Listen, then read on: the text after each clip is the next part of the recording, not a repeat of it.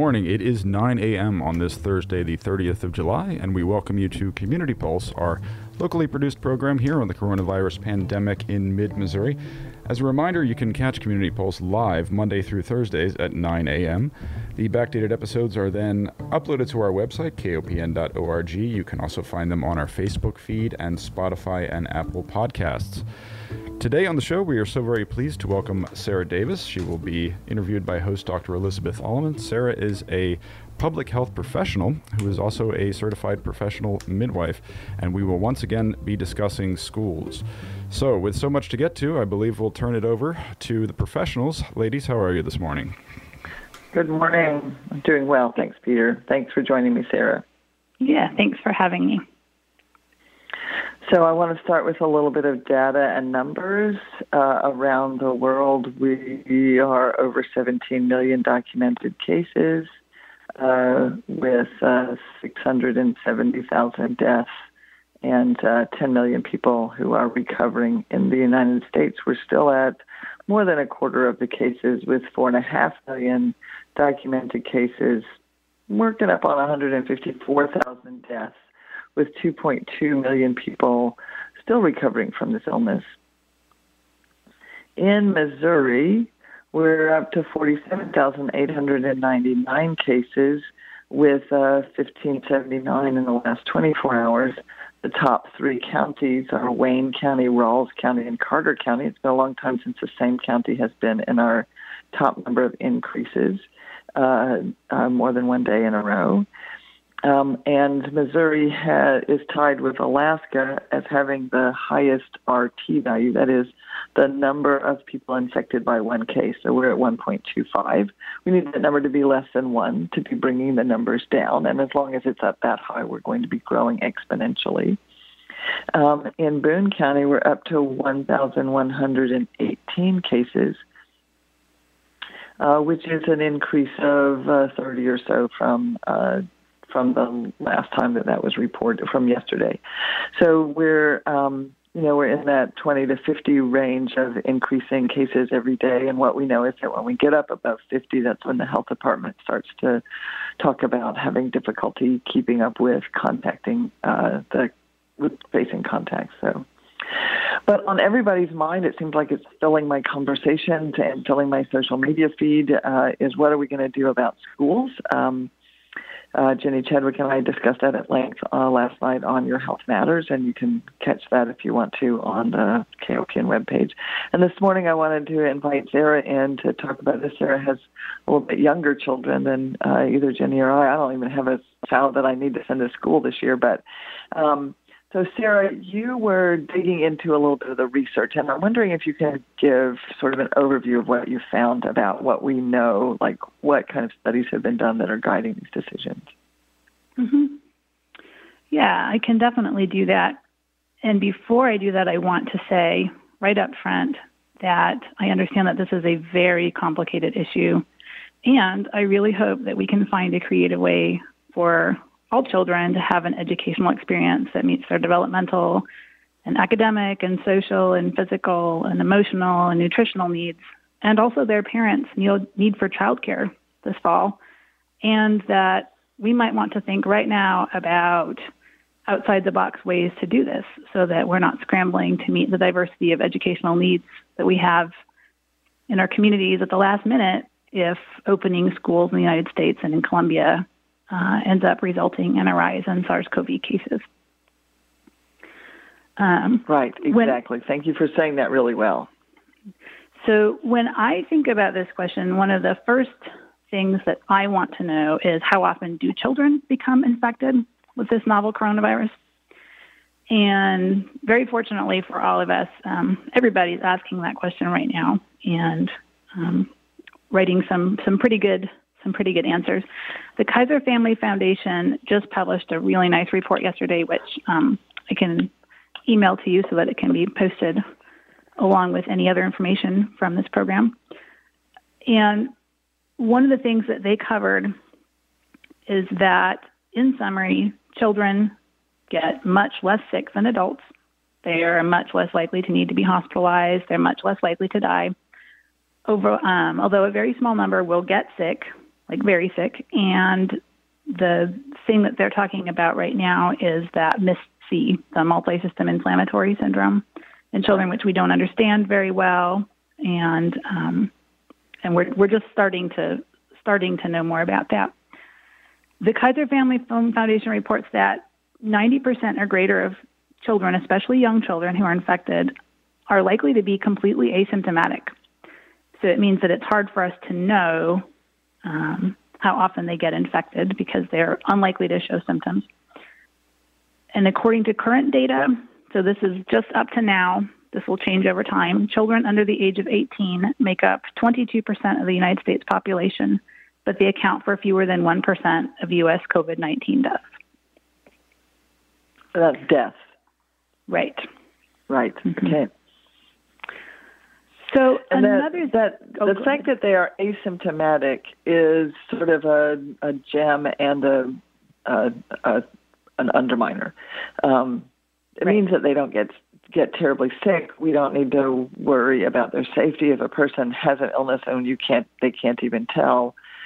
There's some evidence maybe that adults who are asymptomatic can have CT changes on their CT scans of their lungs, and we do not know what that means long term.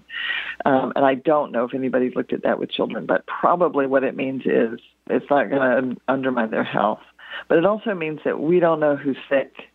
In a building with a lot of students in it, we don't know which ones have it, or if anybody does, or if they all do.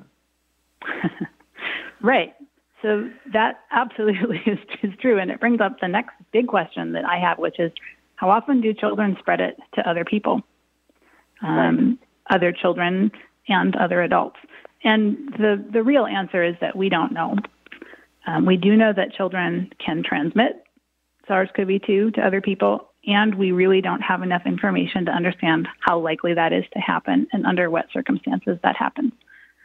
And so why do we not know? I'm going to read just a couple of points from the Kaiser Family Foundation's report because they explain this very well. So I'm directly quoting their report. First, children have been less likely to be tested for coronavirus infection compared to adults. Testing, particularly in the United States where testing capacity constraints have been common, has been focused on symptomatic patients, especially those with severe symptoms, and children exhibit fewer and milder symptoms compared to adults.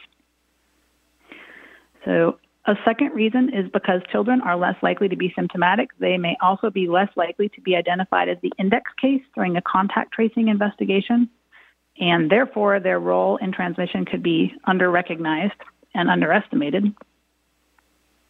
And thirdly, that children may have different social mixing patterns compared to adults, coming into close contact with others at different rates. This may complicate comparisons of transmission between children and adults. On the one hand, children may have had fewer contacts with adults during times when schools and daycares were closed, but on the other, may have a greater number of close contacts than adults when in a more typical school environment. Yeah. Yeah. That in this really beautiful way, that sums up exactly how we're concerned about it. The third question for me is also the safety and the transmissibility of the adult in the school building. I think often when we think about schools, we think that it's going to be a bunch of children there, and we forget that there are actually a significant number of adults who are teachers and administrators and other staff. Right. So another question that I have when I think about schools and transmission is, at what age do children become more likely to spread SARS-CoV-2, more like adults? Right. Mm-hmm. And this question is really pertinent right now, partly because a lot of the op-eds that are being published in national papers and a lot of articles that are being posted on Facebook are quoting a new study from South Korea that starts to answer this question. And like all studies, the study does have limitations, but it gives us another little piece of the puzzle of, the answer to at what point do children start to spread this like adults. So this study from South Korea seems to indicate that it happens sometime after the age of 10, maybe around the time of puberty. So this study is a preprint from the Journal of Infectious Diseases, which means in this case it has been accepted for publication and it will be officially published in October of 2020. And you can view this study on the CDC website. I'm not actually going to read the list of authors because there are more than 25 of them, but they are all public health professionals in South Korea. So for this study, the researchers... So a credible list of researchers. Correct. They are a credible list of researchers. The study has been peer-reviewed because it has been accepted by the journal. It just has not been published yet. Right. But it has not been published formally. It has been published as a preprint by the journal, which will be publishing it formally in October. Right. Yeah. Yeah, tell us a little bit more about what it says, because I think it gets referenced and then people make big conclusions about policy based on it, and sometimes those people are referencing the same study and making different conclusions. Yeah, that's true. And I see that all the time, and I like to remind myself that no study is ever the final word on anything, and that often what we're seeing with studies is just the different pieces of a complicated puzzle as opposed to the answer to a yes or no question. So none of these studies can say yes or no, school opening is safe or unsafe, but they can tell us more about what conditions might have to exist for it to be safer, or what conditions make it less safe. Right. So in this case, this team of researchers followed about 59,000 contacts of index patients in South Korea, and this happened between January 20th and March 27th of this year. So for the purposes of this study, the index patient was defined as either the first lab-confirmed case of COVID-19 among the contacts or the first case in an epidemiologic investigation of a cluster, so a known group of people who are in some way related to each other. In this study, high-risk contacts, who were defined as household contacts, or people who actually live with the index patient, and their healthcare providers were tested routinely, even if they didn't have symptoms. So they intentionally tested all of the household members and healthcare providers for those index patients. Non-household contacts, so people that didn't live with them and that were not their healthcare providers, were only tested if they became symptomatic. So overall, the study concluded that 11.8% of household contacts were positive for the novel coronavirus, and 1.9% of non-household contacts were positive, although, again, those people were only tested if they were symptomatic. Right. So the researchers broke down the rate of positive household contacts by decade of age of the index patient. So they started with birth to age 9, and then 10 to 19, and 20 to 29, and so on. Right. And they concluded that the highest rate of household contact infection, which was 18.6%, so just under 20% of the household contacts were positive, occurred in homes where the index patient was 10 to 19 years old, which suggested to them that older children may spread SARS-CoV-2 as well as, or in some cases, better than adults. So what's interesting is right, that and the lowest... that's that 10 to 19 age where they're still behaviorally acting a little bit more like children, right, but maybe metabolically more like adults as far as the ability to be infected and to transmit. So they're still hugging exactly. and in people's faces and sharing things that they put in their mouth and things that they touch. Right, exactly. Yeah. So it's possible the authors, there's a lot that we don't know about that, but the authors had several thoughts about why that rate was so high for that age group. And they thought, one reason is that they might be, as you're saying, metabolically as likely as adults to, or physiologically as likely as adults to be able to spread it.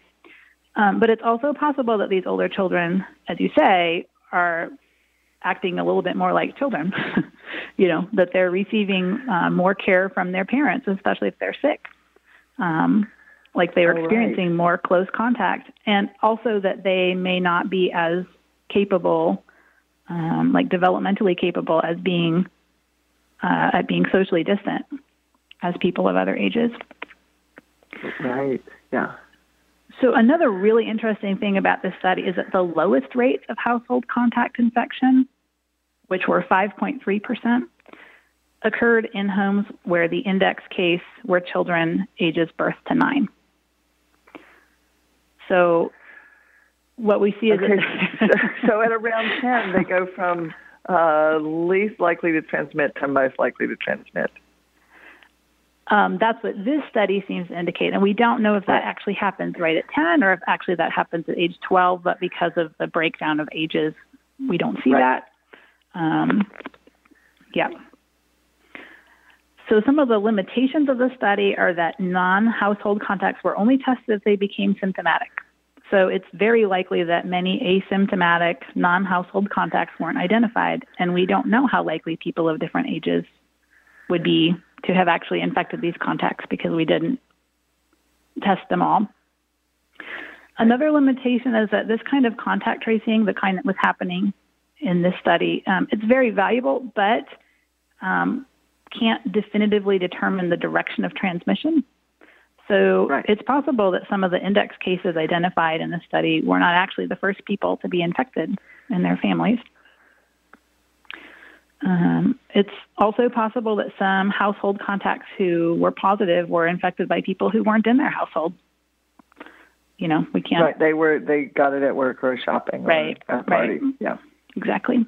But the main takeaway from the study is that older children, in this case, in this study defined as between the ages of 10 to 19, may transmit the infection to close contacts as well as or better than adults.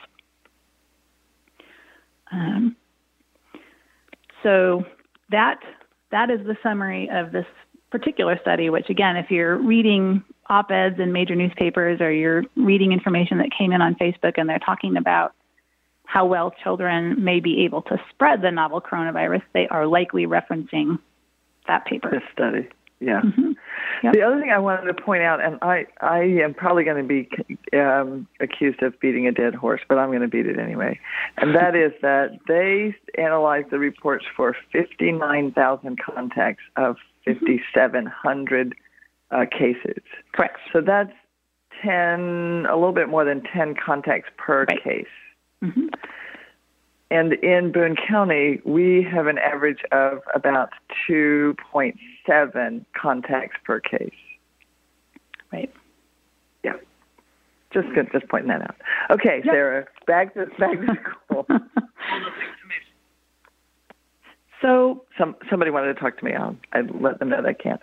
Go ahead. Okay. So something else to consider is what have other countries done and what were the outcomes? And this is another area where you may have read op-eds, you may have gotten notes on Facebook about why it either is or is not safe to open schools at this point in person. And they are likely referencing this paper. And this paper is a preprint which has not been accepted for publication yet, which means it also has not been peer-reviewed. To be clear, I am not a peer reviewer for this article. What I'm doing is summarizing. Nor am I. Yeah, summarizing the information in the article because it's being widely shared. And you are welcome to read it online. It's been published on a preprint server. It's called Shut and Reopen, the Role of Schools and the Spread of COVID-19 in Europe. And this is prepared by Helena Stage, Joseph Singleton, Sanmitra Ghosh, Francesca Scarabell, Lorenzo Pellis, and Thomas Finney. There are some upfront limitations of the study that we should say right away. One of them is that this study is looking at different countries in Europe and what happened when they closed and then reopened schools, but countries do not all collect data in the same way. So each country had their own data collection going on, and it's not standard across countries.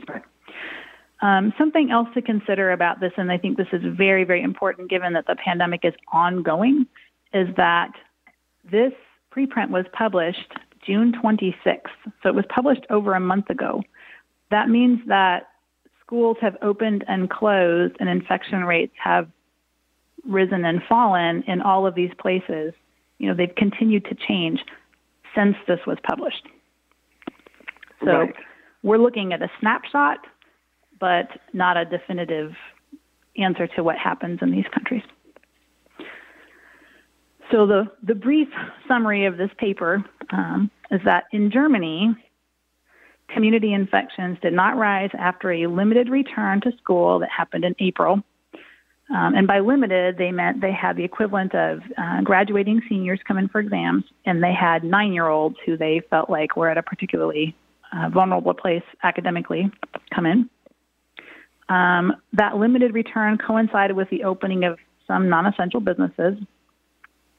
But a month later, infections did rise after all ages returned to school. The authors think that this might be because it's hard to maintain social distancing when all the students are actually in the school, and that older students may be transmitting the virus more often. So since the time this preprint was submitted, a number of German schools have experienced outbreaks, and some of them have closed in-person classes. In Denmark, cases did not initially rise when they opened schools for the younger grades. And by younger grades, we're talking about the equivalent of kindergarten to 5th grade in the United States. Some of the prevention measures that they took in Danish schools were to split classes with 20 children into 2 or 3 smaller groups, to space seats at least 6.5 feet apart, wash hands every 2 hours, hold many classes outside, reduce the hours of the school day. Some schools asked families that had a parent at home during the day to keep their children at home to make more space available for social distancing for the children that did not have a parent at home. And this one is particularly interesting to me. They opened parks for longer hours to make more opportunities for children to be active outside of school. Yes, this wasn't that they were necessarily taking the children who were in the school out to a park. They were trying to give children opportunities independent of their school attendance to be outdoors and playing. Exactly. Right. And they were trying to support the people who were keeping their children at home in order to make more room for the children that had to go to school. Right. Yeah. The country of Norway had no increase in cases with a full return to school for children of all ages. They did have very low rates of community transmission before they reopened school, and they had a very large amount of testing overall.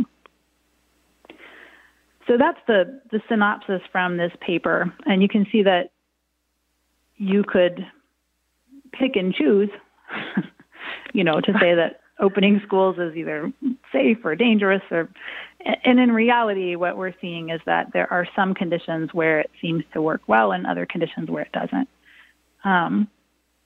And what we also see is that, again, after this was published as a preprint, we started to get information from other places too. So National Public Radio profiled Israel's experience with schools reopening on July 10th. So even that is several weeks old now. But what they noted... We're just living in interesting times where things published the same month are already old. Right. Yeah. We are in interesting times. Originally, Israel's plan was to open schools for children age 9 and younger. Last-minute negotiations changed that plan, and some older children went back to school with the younger kids. And within about 2 weeks, all of the children were back at school. They didn't initially see a rise in infections, but shortly after everyone had returned to school, Israel experienced a heat wave, and they decided to not make the children wear masks at school anymore. And then they experienced some outbreaks, and in fact, many of them have needed to close their in-person classes. So that's an interesting natural experiment. Yeah. And again, as you're saying, that literally from week to week, as conditions change, what we're really seeing is how all these variables interact and what they might mean about what happens to infections in the community when the school is open. We're also seeing how very difficult decision-making can be because there are so many context in which people who are trying to run our schools, which is no easy job in normal times, right. Have to, like, okay, well, we've had a plan and now we have a heat wave. Right. Exactly. We see public health people having to respond to things like, okay, in Texas, we're closing down public spaces. Oh, but there's a hurricane and the shelters are places where people crowd. So I guess we have to do that, and then we get to see what happens when that happens. Right. It is a really, really challenging thing, for sure. So I think what we can take away from all of these studies, again, we cannot take away a yes or no. What we can take away is a sense of the kind of variables that might impact whether having in-person schools impact infection rates in a community. And some of the things that, we're seeing that would impact those rates would be the number of active cases and the degree of spread in the community before the school reopened. So universally, schools that opened without a subsequent rise in community cases did so in areas that already had a really low number of cases overall and a small amount of community spread. And if infection rates in the community are high when you're opening the school might contribute to a rise in cases, even if you're being very careful. So even if the school does all the things that Denmark did or something like that, if you have really high rates of infection in your community anyway, when you're starting out, that might not be enough. Right. Along those same lines, the degree to which the whole community is buying into prevention tools like social distancing and mask wearing probably impacts school infections a lot. So communities with a higher rate of social distancing and mask wearing were less likely to have a rise in cases with the opening of schools. Which children attend school makes a big difference. Communities with schools which opened in person only for preschool and elementary age children were less likely to have a rise in cases. Communities where middle and high school age children went back in person were more likely to see a rise in cases. Again, possibly because these children are more likely to be infected by and to spread the novel coronavirus, and also maybe because they're more likely to be exposed to a large number of other students. They do things like change classes and participate in non-academic school-associated activities like sports. What prevention measures are taken in the school? So are the students actually able to be socially distant? Do they stay in small, stable groups, or do they move widely around the school and other children? Do they wear masks? Do they observe basic hygiene habits like hand washing? Are they actually inside a physical building, or are they outside? So we know that schools with socially distant masked students who stayed in small, stable groups or learned outside were less likely to experience a rise in cases. And then what non-academic activities happen inside and outside or associated with open schools? Because schools aren't just about going to class, and this is partly why they're so important to our communities, and also why it's very tricky to figure out what we can and can't do without seeing a rise in infections. So things like before and after school programs, where large groups of children might mingle, clubs, sports teams, play dates, visiting with friends, social activities like dances, carpooling, riding school buses, all of these things have the potential to increase spread within the school system and the surrounding community. And this last thing I think is really important to remember too, that the community's ability to test and to perform accurate contact tracing in and outside of the school, and the ability to keep accurate data about cases in and out of schools, those are critical parts of us understanding how in-person schools affect transmission in communities. If we don't have the ability to keep that or to gather and then synthesize that data, then it will be very hard for us to really answer the question of what can we do with open schools and not have a rise in infections in our community. Right, and I think one of the topics that Jenny Chadwick and I talked about last night on the air was also what other things are we doing in the community that either limits or encourages spread. So, we are trying to, in Columbia, try to figure out about opening our public schools for our, primary and secondary students in the context of we are also going to see between 20 and 30,000 people move back into Boone County to attend colleges. And in the context of still having very few limitations effectively on activities in bars and dine-in restaurants. Mm-hmm. As you say, these things all happen in a context. Right. So all of those things, while they may not be the first things that we think about when we think about schools reopening, all of those things are part of the community picture that have the ability to influence whether or not opening schools results in a rise in cases. All right. Well, you've given us a lot to think about. I'm wondering if you had any other thoughts that you wanted to end with before we turn the airwaves back over to KOPN. Well, as a parent in this community, I want to reiterate that I see that this is just an extremely challenging puzzle. And as I said at the beginning, I hope that we can think really hard right now about what are some creative ways that we can meet the diversity of needs of all of the children in Boone County and really all over the United States as we try to figure out this really tricky puzzle. Well said. Thank you so much, Sarah Davis, local midwife, recent graduate of the Master's in Public Health program, mother of school-aged children, and my friend.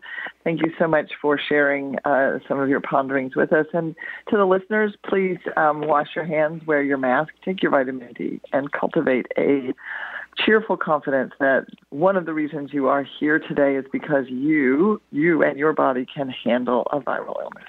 Thank you so much, Peter. That was a highly engaging discussion about the nuance of reopening schools. If you were just joining us, Dr. Alleman and Madam Davis, who is a trained public health professional with a master's in public health, we're discussing, among other things, a very, very interesting scholarly article. It is a preprint. As of yet, it's not been peer-reviewed yet, but they were discussing some case studies from Denmark, Norway, Sweden, and also Germany, among other things. Rest assured that if you missed any part of today's program, you can hear it in its entirety on KOPN.org. We will also be posting to our Facebook feed along with the links to the aforementioned articles. And we are available on both Apple and Spotify podcasts. So no need to miss Community Pulse. As always, we welcome your questions, comments, and insights you have related to the coronavirus and programming here on KOPN. Leave a message for us at 573-874-1139 or shoot us an email at gm@kopn.org. Please do stay safe and stay informed, Columbia. Community Pulse will return on Monday. Keep an eye on those local statistics, as Dr. Alleman was so kind to remind all of us at the beginning of the discussion when she was discussing data. Once we get to an overall caseload of about 50 in the county, there may be some problems in terms of hospital capacity. So please stay safe, stay informed, and above all, have a wonderful weekend. Thank you for listening to your listener-supported and volunteer-operated community radio station.